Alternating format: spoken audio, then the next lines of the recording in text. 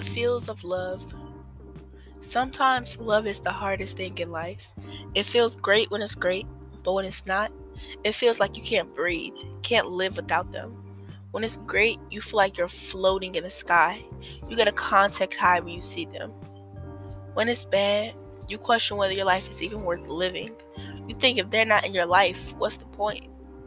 When it's great, you dream about your future, not even just marriage and kids, but what your house will look like. When it's bad, it feels horrible. You imagine how you'll feel when you guys break up. You feel angry. When it's great, you feel so happy, like you could do anything with the support of them. They help you become the best version of yourself. When it's bad, they bring out the worst in you. You think about how much better you would have been without them. You think about how bad they make you feel. When it's bad, you wish it could be good. And when it's good, you hope it doesn't get bad.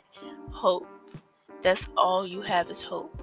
Hope that it will stay good forever. Hope that the never ending love will never end.